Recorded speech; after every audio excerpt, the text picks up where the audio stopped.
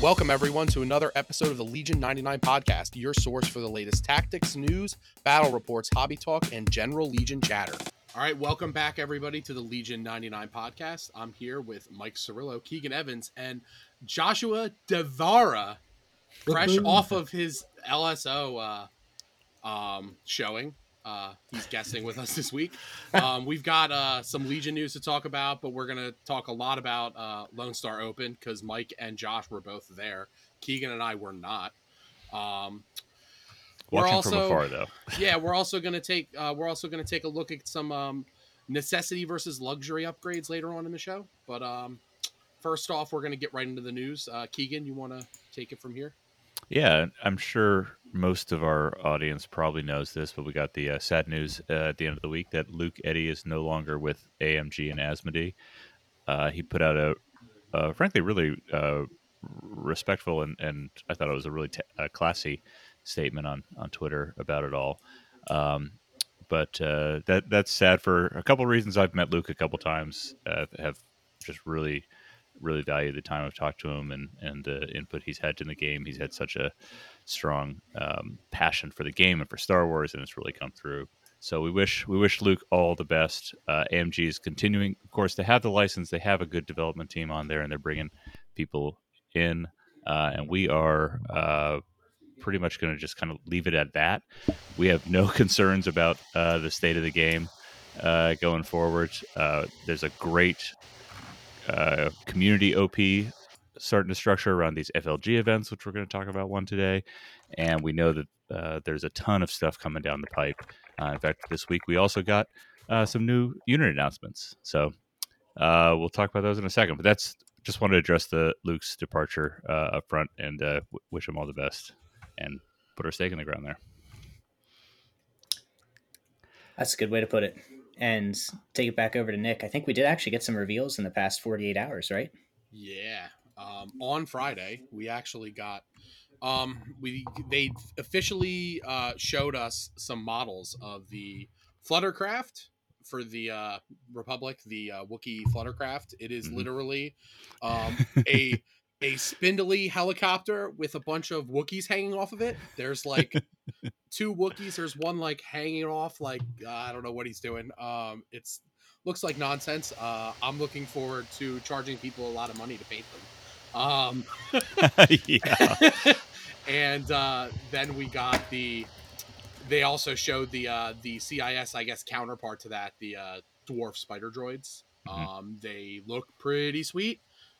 There's we didn't get any rules. There not much accompanying them. We did get the boxes, so it does confirm that the Wookiee helicopter Fluttercraft is GAR only. I guess some people, I don't know.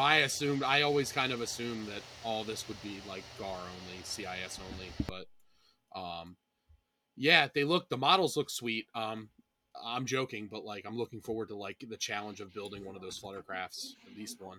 Are you looking forward to the challenge of building 6?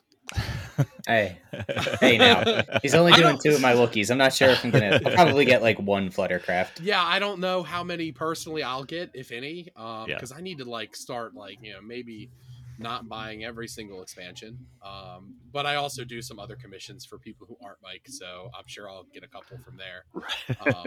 I'm looking forward to buying 3 spider droids no matter what, unless they're heavy rank. Well, they are support rank, right? Because the boxes, I assume. It actually doesn't say on the box. I thought it used to, but it doesn't anymore. It used to, yeah. I guess that's why I'm still like. I mean, we have to assume it's support because that's it looks like an ATRT. If you look at the base size, it kind of lends credence to its support. Yeah, I doubt it's a core. Yeah, it's maybe it's an operative. Operative spider droids. Yeah, spider. Maybe it's a detachment from a Snap Rider. I mean, that would be kind of cool. And are we assuming the Fluttercraft is also support based off that Wookiee command card? I would think so. I mean, yeah. Definitely. We've now seen a vehicle, and is it what 2 of the command cards have support options on it?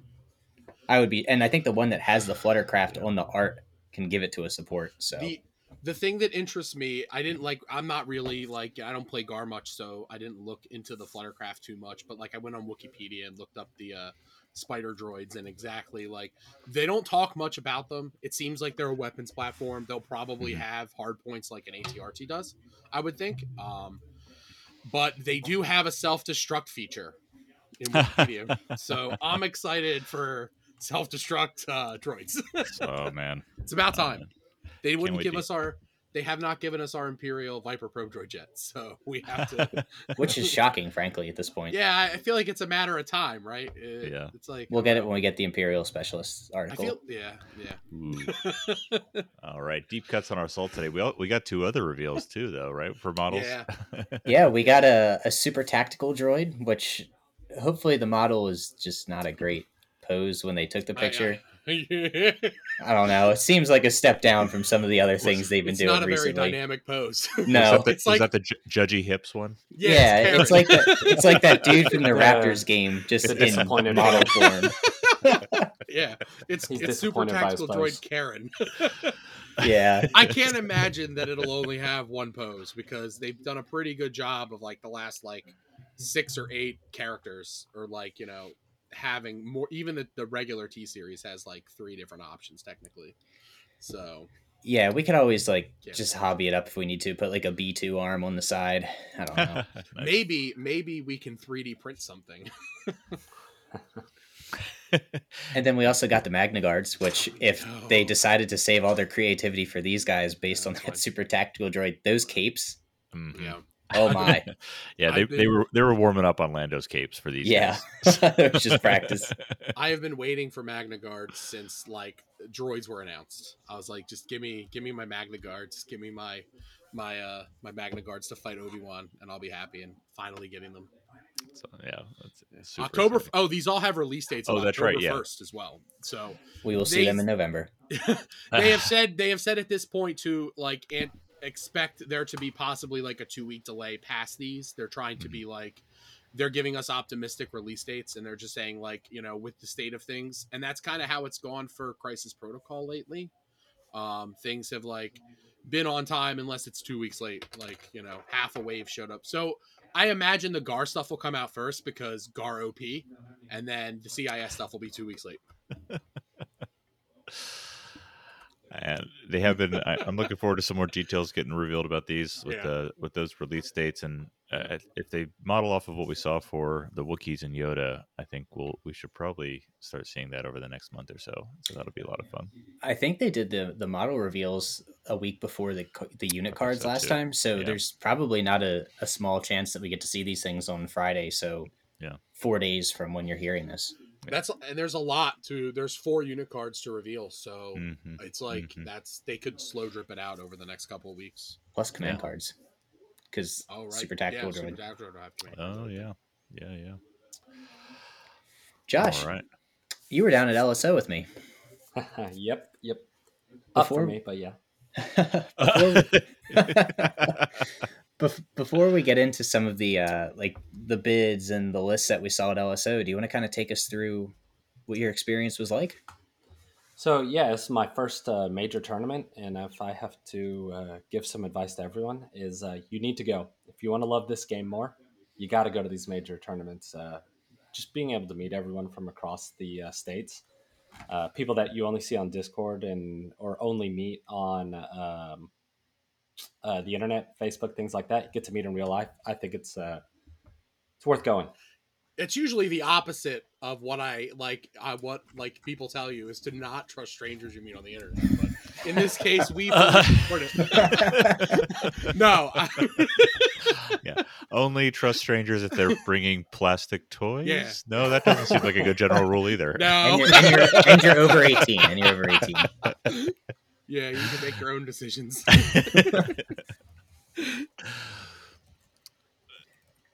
Sorry, we derailed there. All right. What did you end up bringing for a list there, Josh? All right. Yeah, I brought the infamous, but the only one there, which I was surprised, double AAT list. It did not do well for me. Yeah, I started off 0-2 with it. It was 2 double AATs, 5 B1s that had some various upgrades on them, and then 3 BX strike teams. Yeah, Saturday I wasn't really in a good mind state. Started off 1-2, had a bit of a recovery on the second day, which I thought was pretty cool. I've never seen this before in a tournament. It was kind of a redemption bracket, and we had another round of Swiss for anyone that wasn't in the top 8. So you still got to play more games. It wasn't just like you played a day of games and then just disappeared. That format was so popular. They actually changed the format for SoCal Open coming up Really? to reflect Yeah. LSO. Yeah, they were going to do heats Friday and Saturday, and this week they announced that they were going to change it to mirror. It'll be a 1 day, everyone on Saturday, and then a redemption bracket on Sunday, along with the top 8. Yeah, and I think that was for me, especially being my first major tournament. It was a lot better. I was in a lot better head state on day 2, and I was able to perform a little bit better. And so I was pretty happy that they decided to do that. It was a great addition. Awesome. Yeah, it was fun to watch because the first day, like, the first game of the tournament, everybody's feeling good. There's casual conversation going on. And then you can just feel the atmosphere change as it gets into game 2. Everyone starts to buckle down a little bit. There's more judge calls. Game 3 was more of the same. But then as soon as round 4 started on the first day of the first round for the redemption bracket, it's just like laughter and people yelling going across the hall again. So it was nice to see like the vibe relax, and that kind of carried on through the entire day. So I hope that that's a staple that we can kind of keep in Legion, for the foreseeable future.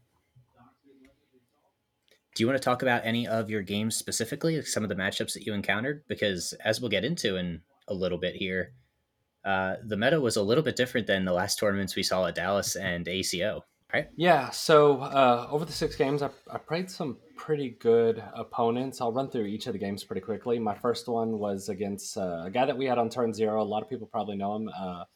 Brad, I can't say his last name, but Nerfly on the Discord. He's with Team Relentless. This was actually a pretty interesting game, and it kind of showed this one. It was a game of inches. I made one mistake in the beginning. He played a pretty flawless game, and because of that, he was able to take it. We played Payload.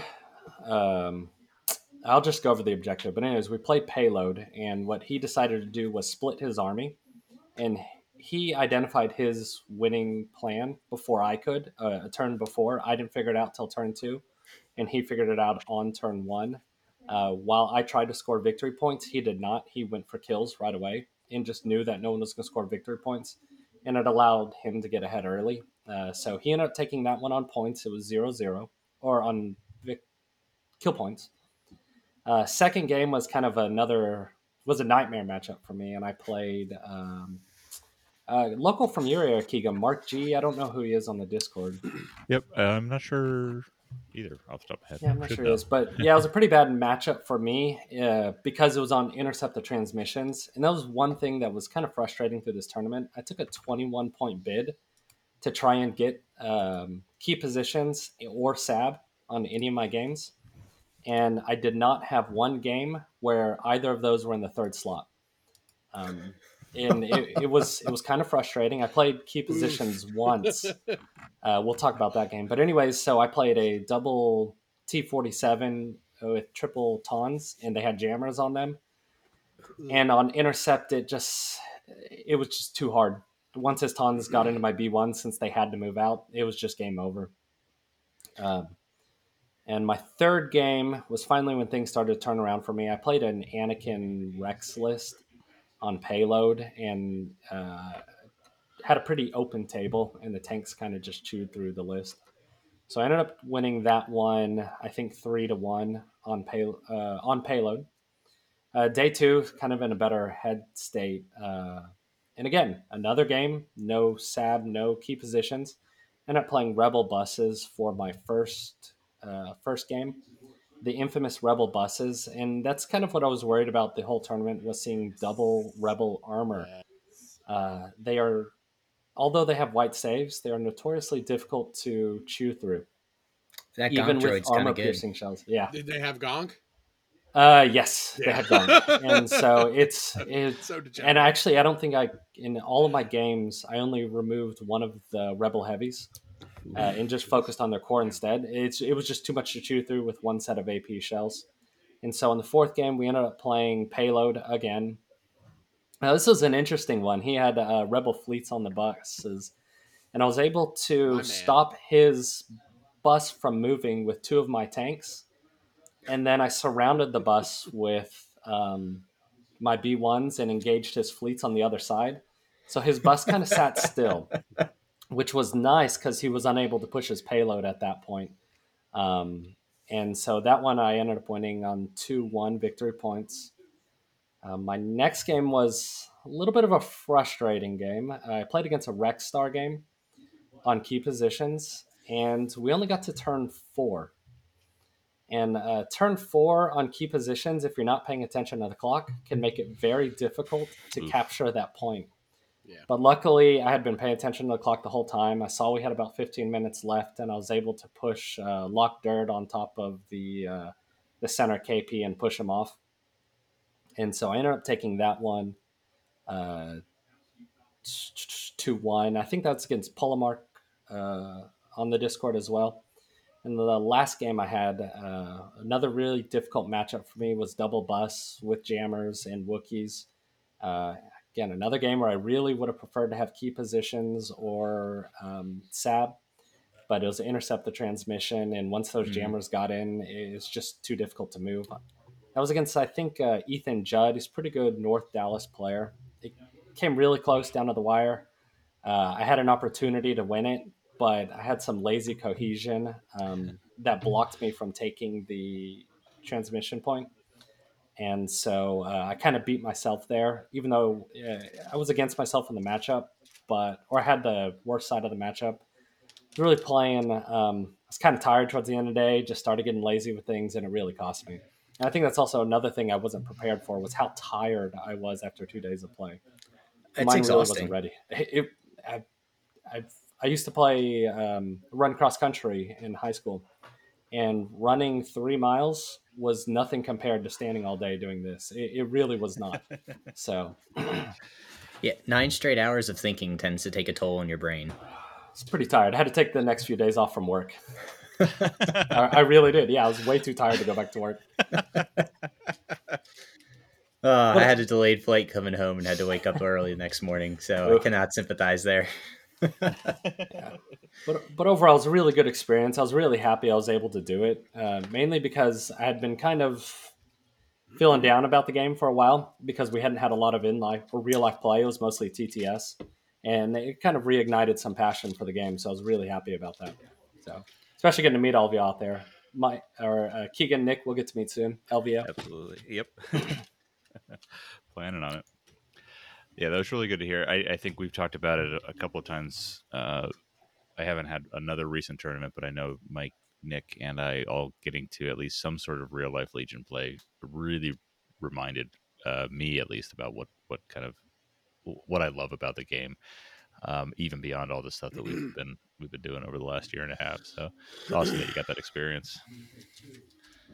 And yeah, it's an ass kicker to stand all day.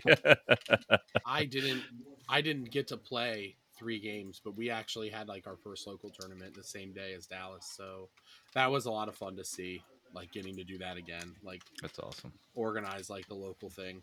I'm disappointed I missed that one. Yeah. Yeah, well, we got to give somebody else an opportunity to win, that's all. Oh. Now I got to go down to LSO and stream the event with David Zelenko with Endless the entire time, so that was fun to run the setup there and just really kind of sit there because I could watch it.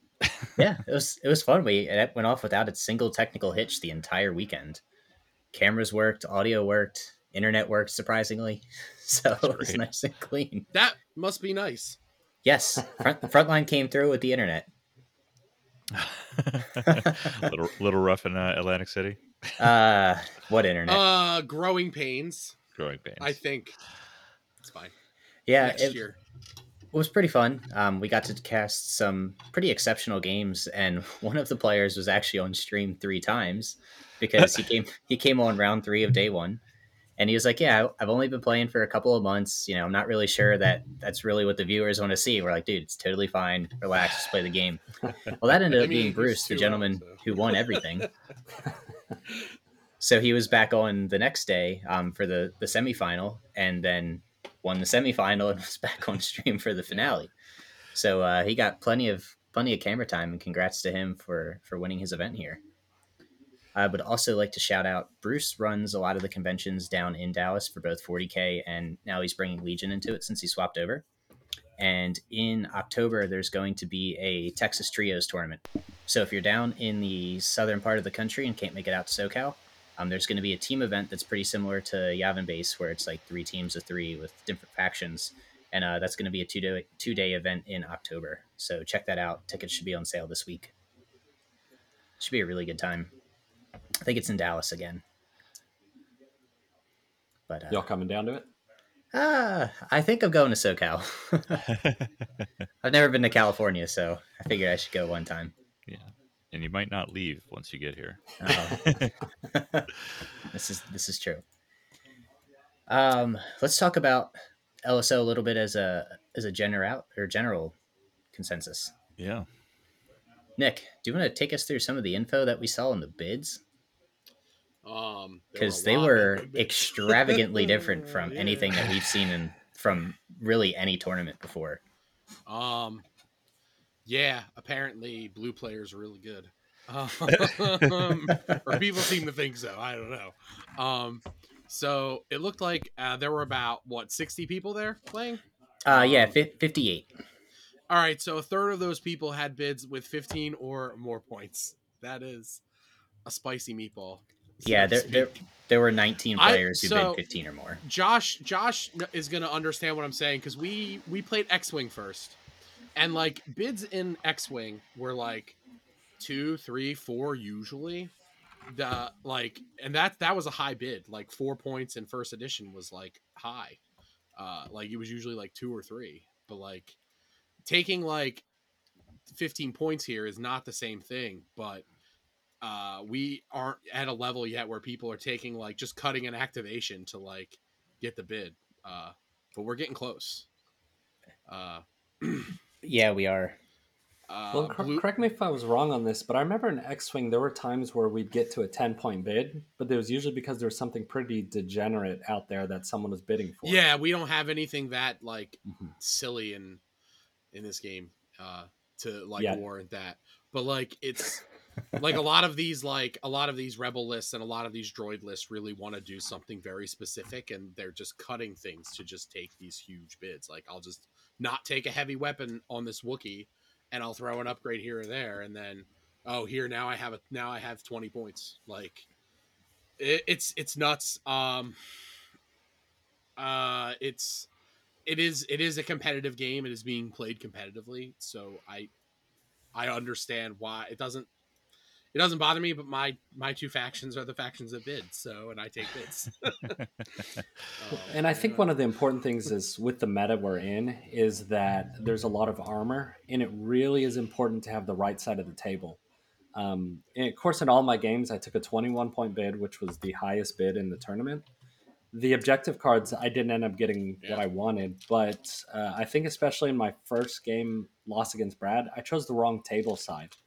And I think that's one of the biggest reasons that we're seeing these high bids is there's a lot of armor. And I think that is very important to pick the right side of the table, especially when it comes to armor. So that could be why we're seeing such higher bids. That's even tougher in a tournament like that, because you don't have the time to scope out every table. And like there's there's like 30 tables. So it's like you don't have time to look at every single table and like spend 20 minutes, 30 minutes, like trying to figure it out like you do for like Invader League or something like that, where like, it's like my game is in 3 days and I'm playing on this table because everybody's playing on this table. So it's like, it's a very different beast. And like bids are more of a crapshoot in an event like that too, because you don't know if like, maybe you're playing like triple staps and you want bombing run. Well, if the table's not like good enough to support that, to like help that list, like maybe bombing run's a mistake now, like, and maybe bidding wasn't a great idea. Well, if you don't have double T-47, bombing run is a mistake. So now, I did. We just dropped a Turn Zero list. We're doing a series on LSO lists, and Floor's episode dropped this past week, and we had a very similar conversation, very short, about what was your mandatory mandatory objective in there with double T-47 and Sabine bombing run was we didn't even have to talk about it really. It's about as close to an auto win in Legion as you can probably get. Yep. You think so? Well, Yeah. the top 4 game didn't have something similar. Yes, it auto win? did. Yeah. So the top 4 game had a double T-47 bombing run game where the player actually stranded one of his bombs on top of a building that couldn't get down and still won because the T-47s are so good at it. That's He was right. down a bomb and still convincingly won the game. How did that happen? Like, So they played. It I was mentioned that. advanced. I mentioned that the player was a little bit newer, so there's still some Sure. interactions he hadn't seen. Yeah. He had never played advanced positions and bombing run together. So when he scouted everybody out, he was like, "I'm going to give K2 a bomb." Well, K2 is incognito, and Cassian is on top of a building. He can't do that. So he was essentially playing with 2 bombs, and they only got to round 4, so Cassian had no chance to score it. Yeah. And the everyone else had T-47s delivered. scouted out of the deployment zone. Yep. Oh, Yeah, Yep. that stuff. As I recall, he didn't even like round 4 didn't really play into it because he never even moved Cassian. Yeah, he never. Hit him. Once he took the first shot on Cassian, he pretty much entrenched the fact that he was going to stay up there, and just Yep. decided to say, "I'm going to score the T-47s, try and push R2, and you're not going to be able to stop me." Yeah. It was pretty wild to watch. It was usually games that end round 4 are not super entertaining, especially Like- after 3 hours. But Yeah. this one was full of action the entire time. They definitely played a complete game. Double T-47 is super good, and it's probably it feels a little degenerate sometimes, especially when it's playing bombing run specifically. But man, a year ago, would we have been talking about this? I'm so It's wild. Yes. It's No, we would have been talking No. about this 10 months ago. yes. yeah.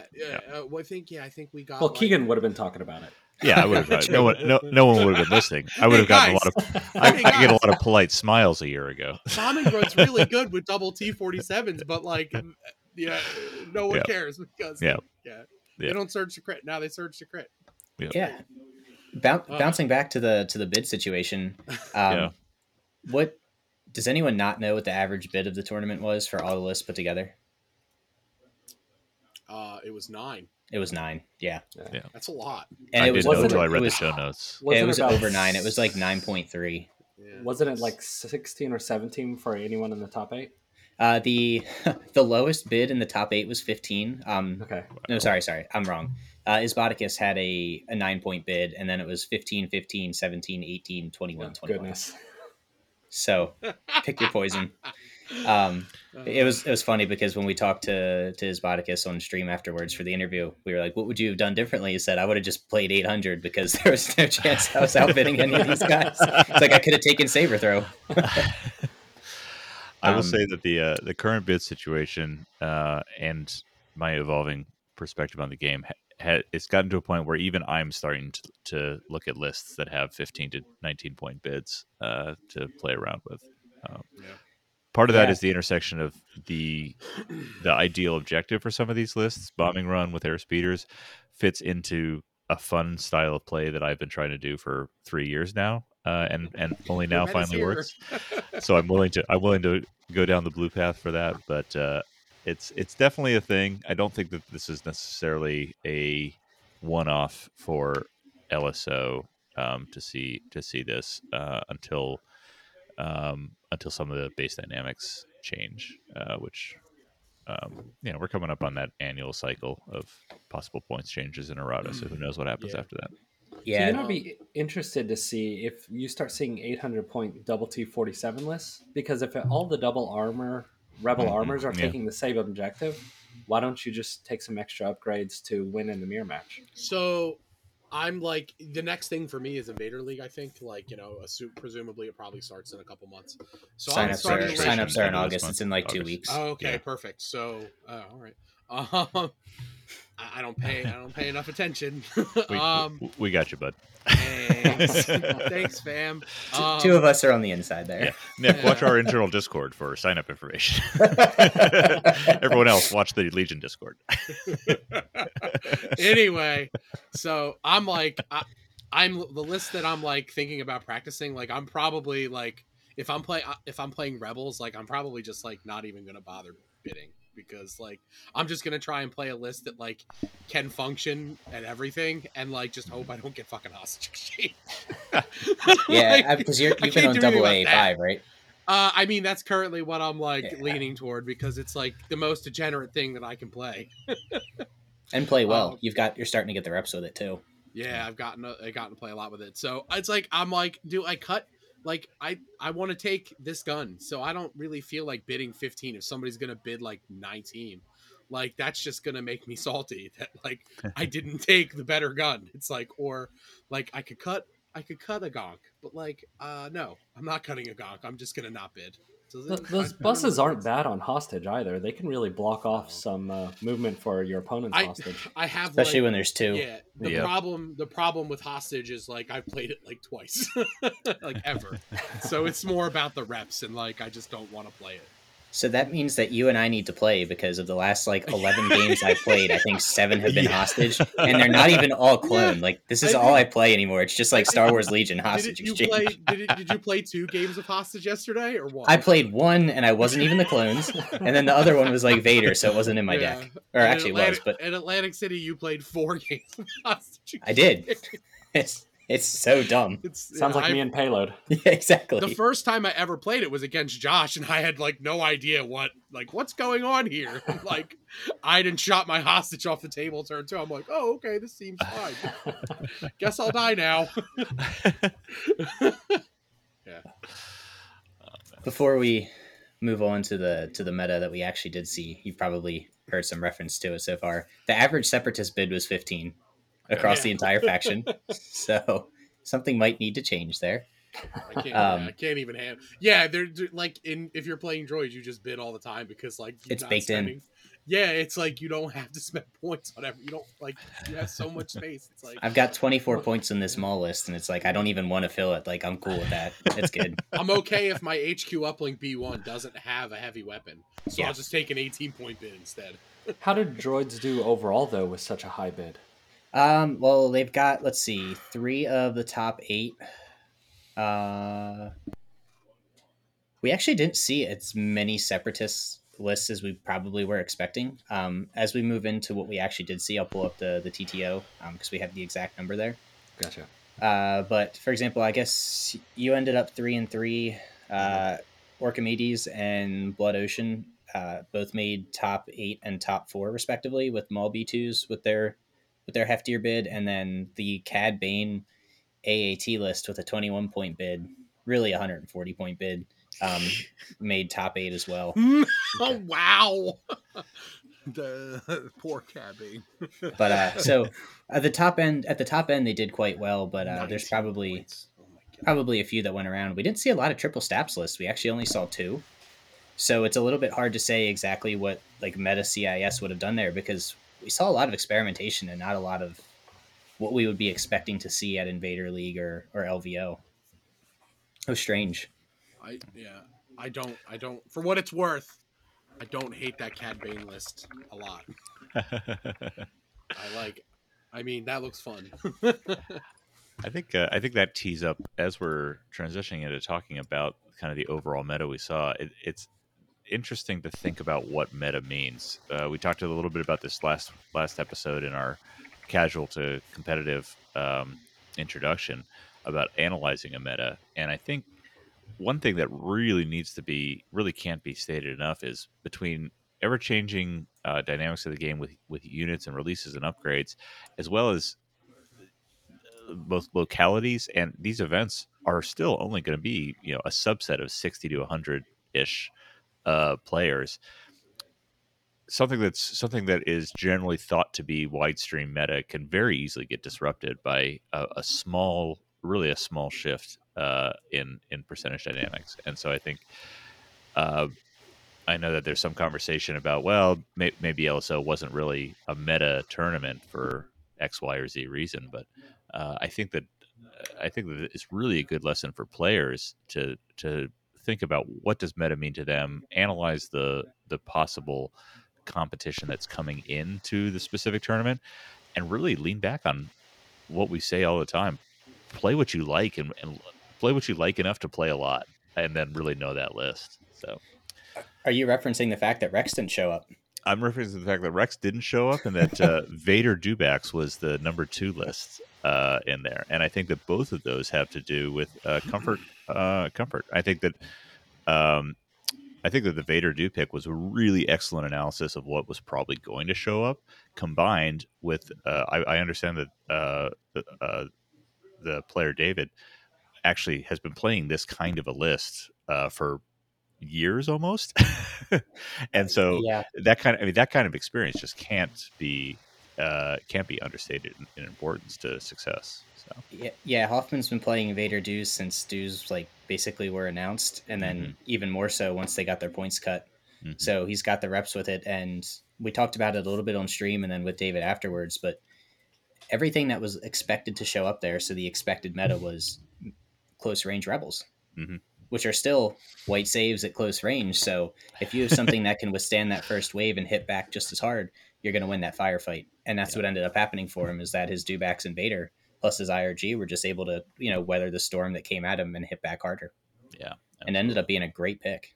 We actually saw a couple Vader Dewback lists there. And the other one just lost out on the 2-1 chance to make the top table, but ended up at 1 and 2. But it's a great pick for what we were expecting to see. Yeah. So I do have the faction breakdown. So we saw 18 Rebel lists, 13 Separatists, 15 Republic, and 10 Imperial. So pretty good smattering of factions. When by the time we got to the top 8, it was 4 Rebel, 3 Separatists, and an Imperial. Where to close? The highest ranked clone was Nerfly at 10th. Yeah. Sorry, Nerfly. If I had one more, you would have made it.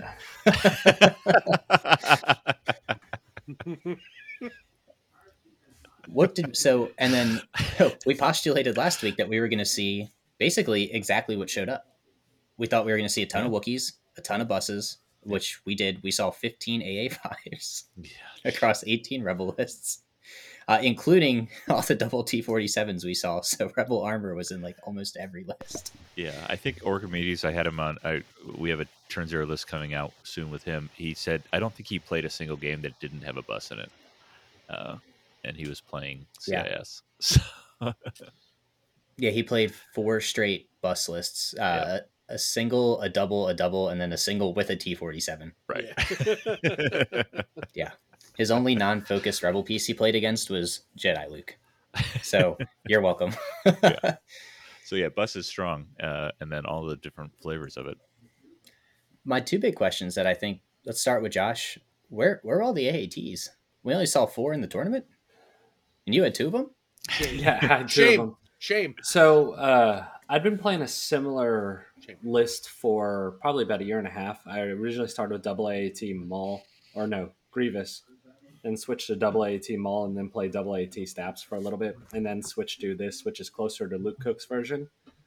One thing I will say is if you're not into just sitting and shooting, it can make the games really dull. So I do think for a lot of people, it didn't show up because it can be really boring to play. That would be my insight on it. But it's hard to say why there wasn't more of it. Do you think the fact that it's a tournament you have to fly for a lot of people and it can be difficult to like transport an AAT would be a defining factor? Maybe. There were a lot of AA5s too, though, and that's a pretty big piece. It's a little bit easier to transport, but it is a fairly large piece, even though it's just a big square box. Damned antenna. Yeah, and there were a few LAATs too, so... Oh, God. Good luck. So, yeah. You Nick, brought your magnets. We also didn't see a single ATSD, despite the fact that we were expecting an armor meta, but we saw a Gav tank. So the Gav tank is a player I know that plays it all the time. So yeah, he plays it pretty much nonstop. He's a local of mine. So where were the ATSDs? Did people just decide that because we saw double-digit Imperials? I mean, we saw a decent number here, and I thought that one of them would have given it a shot. Maybe I'm wrong, and it's just bad. I don't know. I mean, it's happened before. I have been wrong. I don't know. I wish. I think it's really good. I think it's like well positioned against armor. I thought we'd see a few. I'm shocked we didn't even see one. Especially considering there were like 10 Imperials, something like that, right? Yes. You just said it, but like, sorry, There I were just got 10. off work. Yeah, like it's a little surprising that there were none. Disappointing. I think it's really well positioned versus armor, but yeah, say la vie. Yeah. And then I guess we'll cover one final thing before we move into our luxury versus necessity segment. I'll have to go to Lone Star next year and bring an ATST. You I'll bring do this it to myself. SoCal. Maybe. We actually have the list of all the units that didn't show up. Talking about the concept that we mentioned of just play what you want to if you've got enough reps with it, you can basically do whatever you'd like. People really took that to heart. Not necessarily from us, but in general. Every Republic unit showed up. Every Separatist unit showed up except for Dooku and Grievous, which is strange. Well, there's always somebody that brings Grievous. It's true. For the Imperials, there were no full commandos, Krennic, Death Troopers, or ATSTs. Everything else was there. And then for Rebels, we didn't have Leia, Han, Landspeeder, and then full commandos or Commander Luke. But everything else showed up. Going through the Rebel and Imperial options that you listed, it's not super surprising for most of them because like Han is underpowered. Like he's bad. Leia is 90 points, and you can just like take a Rebel officer and put a scanner, and it does almost the same thing for a lot less, for like 39 points less. Yeah, for half the cost. Which is like an activation for your like 11th activation. And then like we know Krennic and Death Troopers have major issues. Full commandos, I don't know why you would take full commandos when you can take Wookiees, Pathfinders, or even Mandalorians or Clan Ren in the same spot. For more points, obviously, but it's not super surprising, but it's exciting that like everything else made an appearance. You know what I mean? Mm-hmm. I don't know. People not bringing the ATST makes me sad. Interestingly, Death Troopers may have been a decent pick with some of the things that showed up. If there's not a lot of arc snipers that were there, and there's a lot of a lot of armor around, that range 4 impact could have been useful. I feel like Wookiees with bowcasters are. I feel like Death Troopers are probably terrified of Wookiee warriors with bowcasters. They most definitely are. I feel like that's like the hard counter, and like you just I don't know. I get it. I understand. Yeah, I'm not saying they would have been good. They're good offensively. They probably could have been usable. Yeah, they can still like hit real hard offensively, but then they just died at Pierce. But we knew that already. Yeah, for Separatists, I think Mike and you and I talked about this for a little bit, but Grievous probably is actually a decent tool right now, especially with all of the Wookiees that are seeing play and all of the armor, because he can soak quite a bit. Even though, unfortunately, with Burst of Speed, I think he gets a little bit archaic once that comes out. But this would have been a good turnip to see him. I think one of the reasons we didn't see him or Dooku had to do with Dallas, the Dallas Open. There were some tables at Dallas Open that there was at least a stigma that this tournament was going to be very, very open, and there was going to be a lot of armor. And that turned me off from taking Dooku because I'd been practicing him. I just didn't want him to just get one shot because he couldn't find cover anywhere on the board or line of sight blocking terrain. So I think that actually had a lot to do with it. That's a very fair point. If you're a little concerned about like a terrain situation, you probably do not want to bring a Force user. Yeah, and not one that costs 230 points. And can't charge or relentless easily. So let's shift into what's going to be my new favorite segment. And we can do some quick takes on necessity versus luxury upgrades. I think this might be kind of on this. All right, I think this might be kind of fun. We're gonna wing this live. Yep. If one of us kind of moderates each round, we've only got 5. Okay. We'll pop out an upgrade name, and then we'll just go in a circle, and we can kind of chat about, do you think it's a necessity or is it a luxury? I'll go first. All right. We're going to start with tenacity. Hey, Nick. Where does tenacity fall on your spectrum? Damn it. This is so good for me because like I run You look units, the most nervous. Yeah. I run units with like that want tenacity, and like it's always on Maul, and I have stopped taking it on Wookiee warriors. But man, it's definitely a luxury because it's not something that like any of them need. It's definitely a luxury in my opinion. Keegan? Probably luxury. I stopped taking it on Wookiees because I was finding it encouraged bad behavior on my part, which is not the reason to not take an upgrade. The right answer there is to learn to stop being dumb with Wookiees. But it's, it's usually for me. It's usually one of the first ones that I drop. Maybe as I start to try to play some more lightsaber swingers, maybe it goes back to being a little bit different. But yeah, I think it's luxury right now. So, I think when Burst of Speed comes out, I think it is 100% luxury because you're going to take a lot less shots going in. And so I think offensive push is going to see a lot more play on a lot of the Force users. Yeah. Yeah. So I think tenacity becomes less useful there. Although, ironically, it does become better on Maul because you're not going to be taking saber throw. So it won't be the first training slot cut. But he's taking both push and tenacity anyway. Into the fray, maybe. I forgot about that. Yeah, he'd probably be taking that. Yeah, over tenacity even. So stuff. Yeah. For me, it's a necessity right now because Maul and Unorthodox Tactician exist, so you don't need offensive push. You've already got the aims coming in, so you may as well just add the red dice for the melee. Yeah, and that's why I think with Burst of Speed, once they're out of range of those aims, that's why it eliminates it then. Yeah, get the aims instead. Mm-hmm. Nick, you want to take us through offensive push? Yeah, I was going to say we kind of segued right into that one a little bit. Yeah. Offensive push, Keegan. Anything that I'm already recovering for other reasons, it's a necessity on. So my vets, my Pathfinders, other things that I might put that on that my brain just shut down on.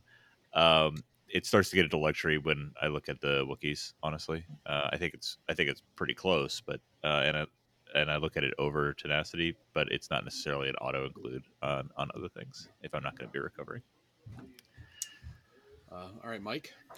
For me, it's a luxury because every faction has a way of generating free aims right now, whether or not it's Arcs with their tactical, if it's Rebels with Unorthodox Tactician, Imperials with all their stuff like Target on the shores and their binos. So it's definitely a luxury, but it's probably the first luxury item I take because more aims is always a good thing. So I'll drop it if I need a bid, but if I have some extra space, it's the first one I'm throwing on. Maybe one difference. I'm primarily a Rebel player, and I have not yet built a bus list, so not having a aim generation pushes it into necessity for me. Welcome to the 21st century. It's about to get fun. Have you guys seen how many years behind I play or ahead? A few. Josh. I think if your name is Rexstar, it's 100% necessity. Outside of that, I think it is luxury. So other than Maul, I think Maul, because of how many times he's recovering, he's taking it. But in most cases, I think it's luxury. Yeah, I fall into like it's pretty much like not something I've been taking at all.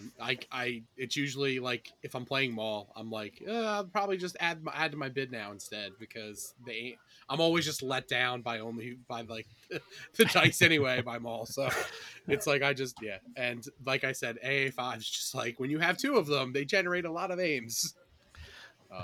So yeah, it's definitely luxury for me, like all the way. Should I take SA? Sure. All right, I'll take SA. Situational awareness, 2-point training upgrade. Who went first? Mike, you go first this time. All right. For me, SA is strictly a luxury upgrade. There's not really any standard builds that we've seen for expensive Force users or even clones that SA is the first thing that you throw on there. Mm-hmm. But it's always nice to have if you've got like 30 points lying around. You can just make your army able to dodge crits. So for me, it's definitely a luxury upgrade. We just don't see enough of it to be necessary. Cool. Nick? So I find this to be a necessity on units like Mandos, and I mean, if I were running Jyn, I'd probably really want it to.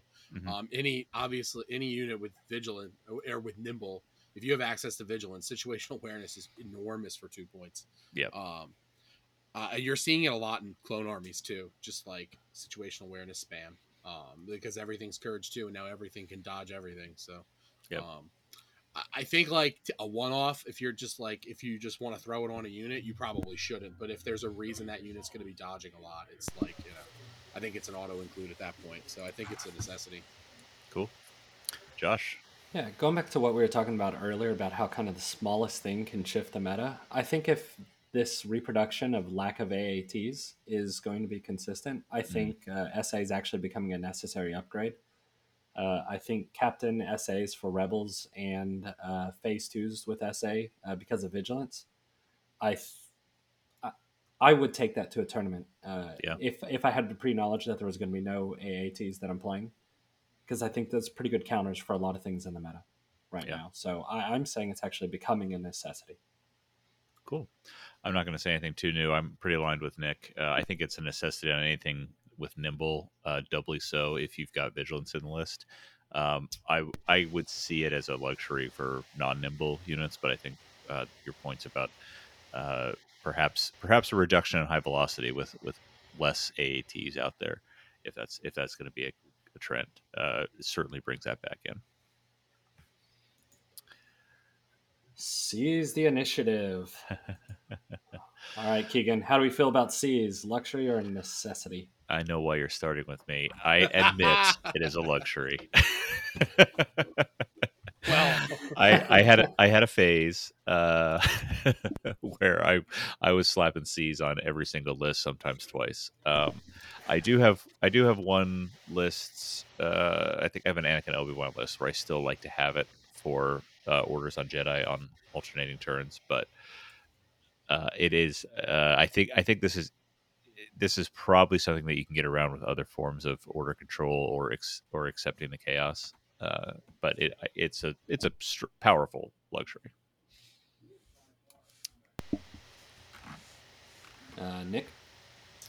I don't think I've ever used it.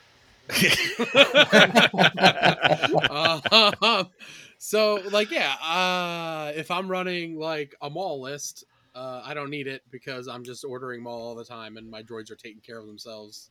And I haven't run like hero focused rebel lists outside of just like Operative Luke, and if you're running Operative Luke, usually like he's almost always getting an order. So it's definitely a luxury. Mike? It's probably a luxury out of anything that's not Boba Fett. We can basically get around it with Rebel order control with direct and coordinate and such, but Empire struggles to get orders out, and Boba also has terrible command cards for orders that need to be situationally played. So I would say that he's probably the only unit in the game that sees as a necessity on. Otherwise, it's a luxury.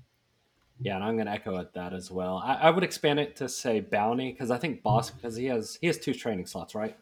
Yes. Yeah, I personally think he teams up really well with Callus.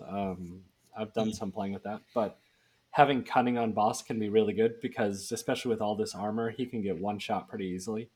Yeah. And I think there are situations with CAD where I've dabbled with CAD Dooku where I preferred C's over offensive push.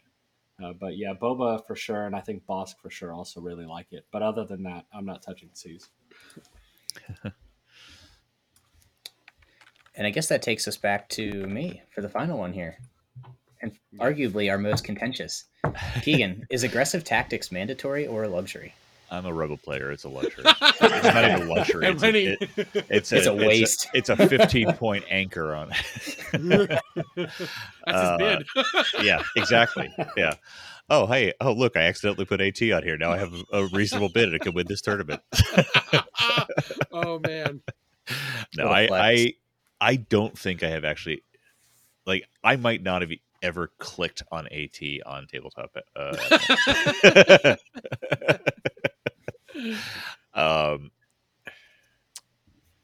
Yeah, that's frightening but true.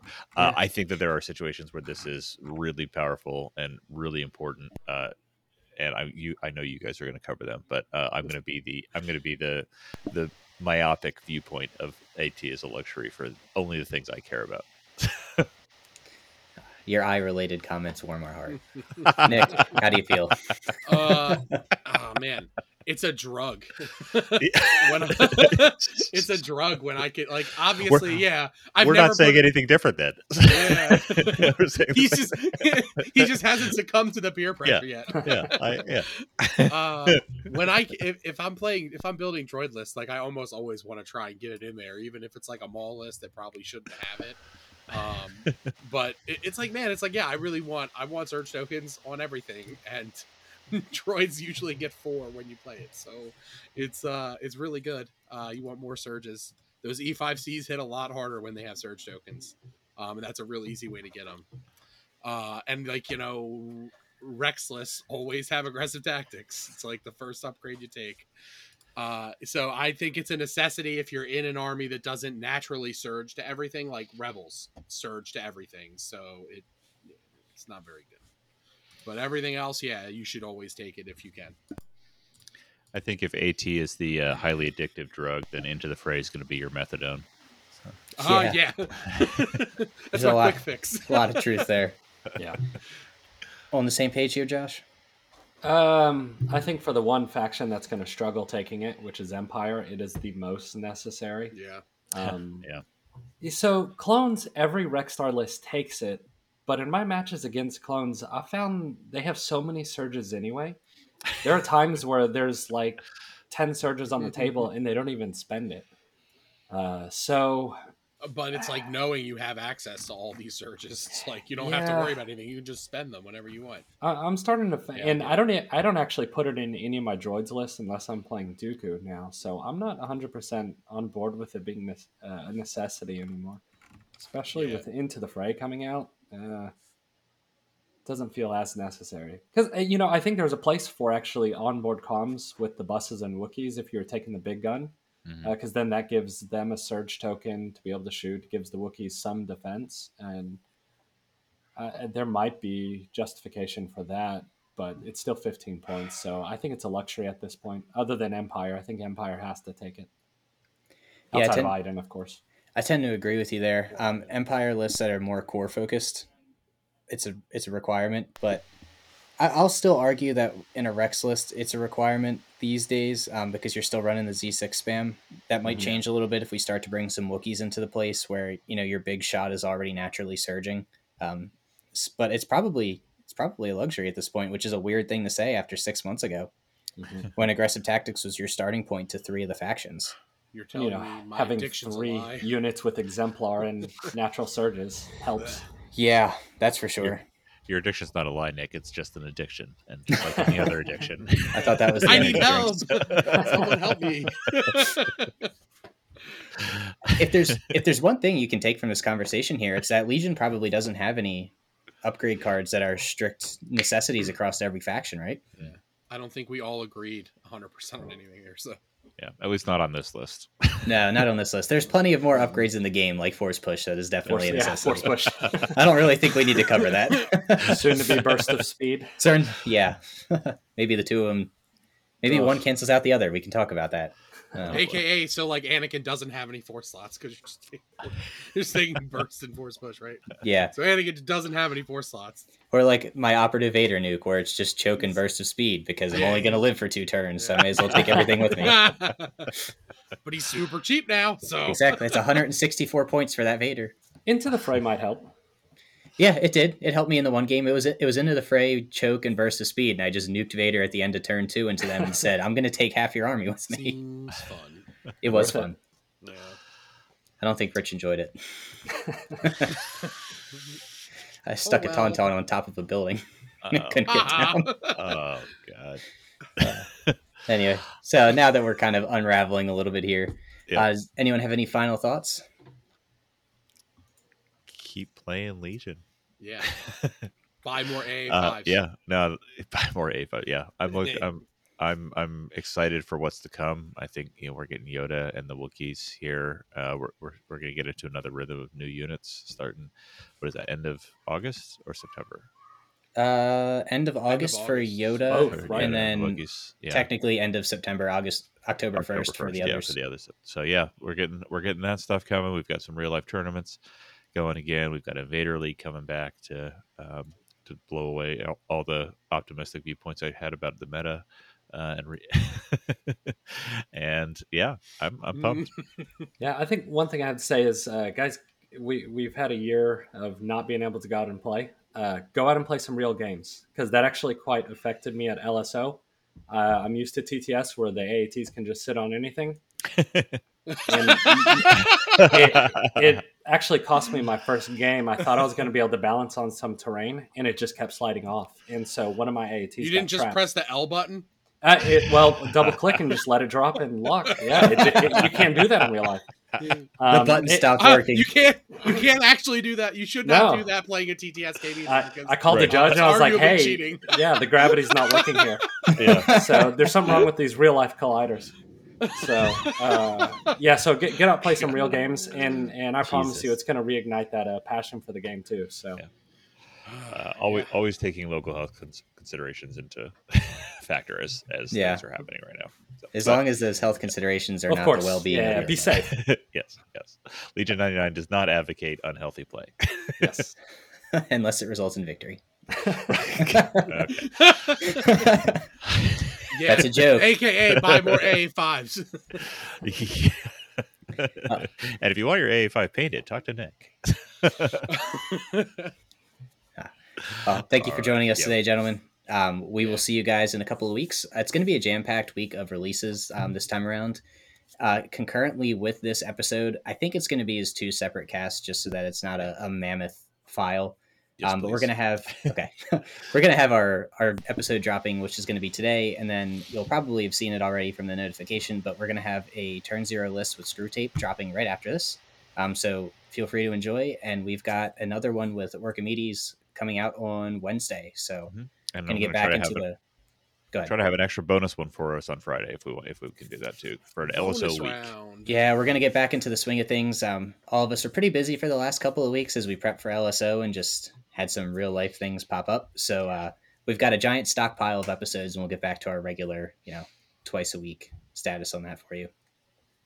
So as always, thank you for tuning in. Thanks for continuing to support us. It was great to meet everybody while we were down there. It was cool to see some people walk up to us and say, "Oh, hey, I know you guys." So it's, thanks for listening, and we'll talk to you soon. Thanks, y'all. Bye, everyone. Bye.